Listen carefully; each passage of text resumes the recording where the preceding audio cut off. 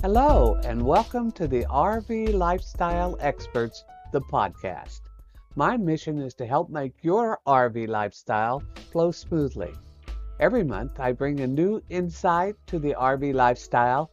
With 25 years living full time on the road, my viewpoint may bring a little excitement or clarity to your day.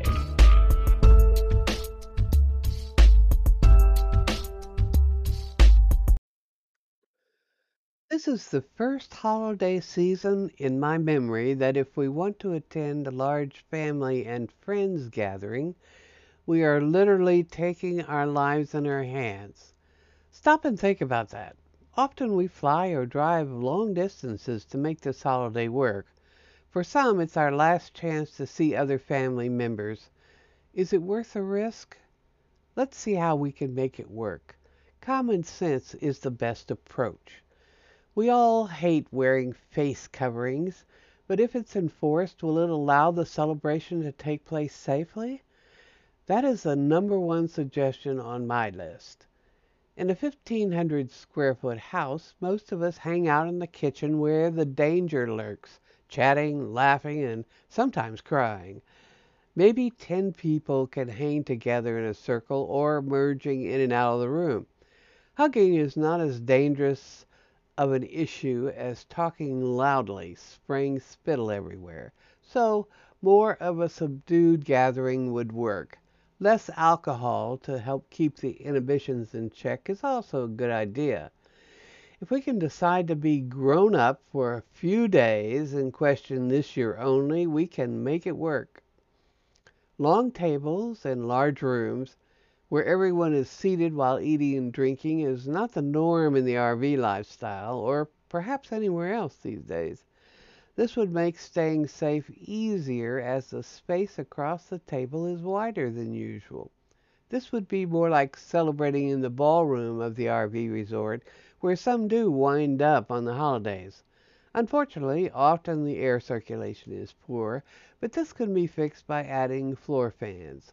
Most resorts are probably doing this as well. In the RVing community, kitchens are usually a part of the salon living area. 10 to 100 square feet, generally, even in big rigs. A crowd is 5 people. Sunshiny but cool days, we step out on the patio, keeping our face coverings on to make it work. Freezing days, if we have to be there, we stay inside and aware of the distance between us while covering our face.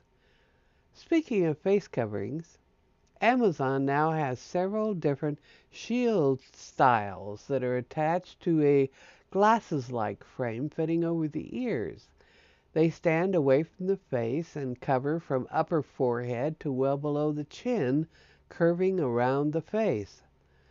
Made of clear plastic that does not fog up, and your face is clearly visible. This face shield type is very comfortable, easy to wear for long periods of time. In fact, you forget you're wearing it until you try to touch your face. The cost is about $14 for 5 of these masks. I wear this type of mask during dance classes, meeting friends, and taking long walks around the park where joining groups for short conversations is the norm. See this podcast description page for a link to that Amazon site. Look around while on Amazon to see several other face shield designs. Suggestion number 2, be aware of the spacing and ventilation in the room. If cold temps leave a window cracked and a fan blowing across the room out of the line of traffic. If huddling around the fireplace, try not to face each other as you talk. This is not easy. I don't mean to trivialize the gathering impulse. This is where the mask mentioned earlier really works. Talking in a circle, you're covered on all sides. If you stay with finger foods, the face shield never needs to come off. Drinking, however, is a bit more difficult. But as mature adults, we can do this. First, we must lose the attitude that we're being forced into doing something that is bad for us. In a democracy, we bond together to help each other stay safe. So, if you don't care about your own health, Wear a face shield to protect your brother or sister, friend or neighbor from illness or death. When you start losing traveling friends by the dozens to this terrible disease, you start to pay attention.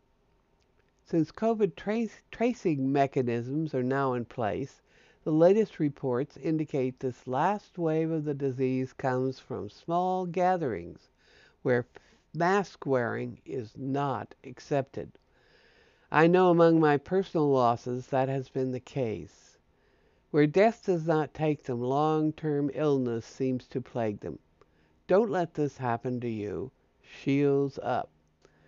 Simply by applying a few simple principles, common sense really, to your lifestyle, you can stay safe and be a social butterfly, living another decade or two in our wonderful lifestyle. If you're looking for more information about the RV lifestyle, visit Amazon.com and take a look at my 3-volume book for women only RV Lifestyle Collection 1. It includes 3 of my ebooks in one ebook volume. This makes it easy to find the answers to your lifestyle questions. The ebook contains full versions of traveling solo in your RV, care and maintenance for your motorhome, and how to save money while enjoying the RV lifestyle.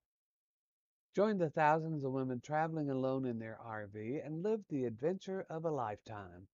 Everything you need to know to get started is included in For Women Only RV Lifestyle Collection 1. It's a simple life and all under your control.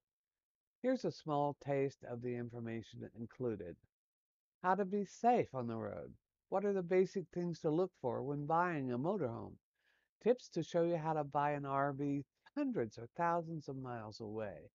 What you need to know when choosing that first RV. How do you deal with the repair shop? What about sales tax and registration fees? How do you manage power, AC and DC? What do you need to learn about towing your car? Where are the best RV accommodations? What is boondocking, also known as primitive parking, and can you do it?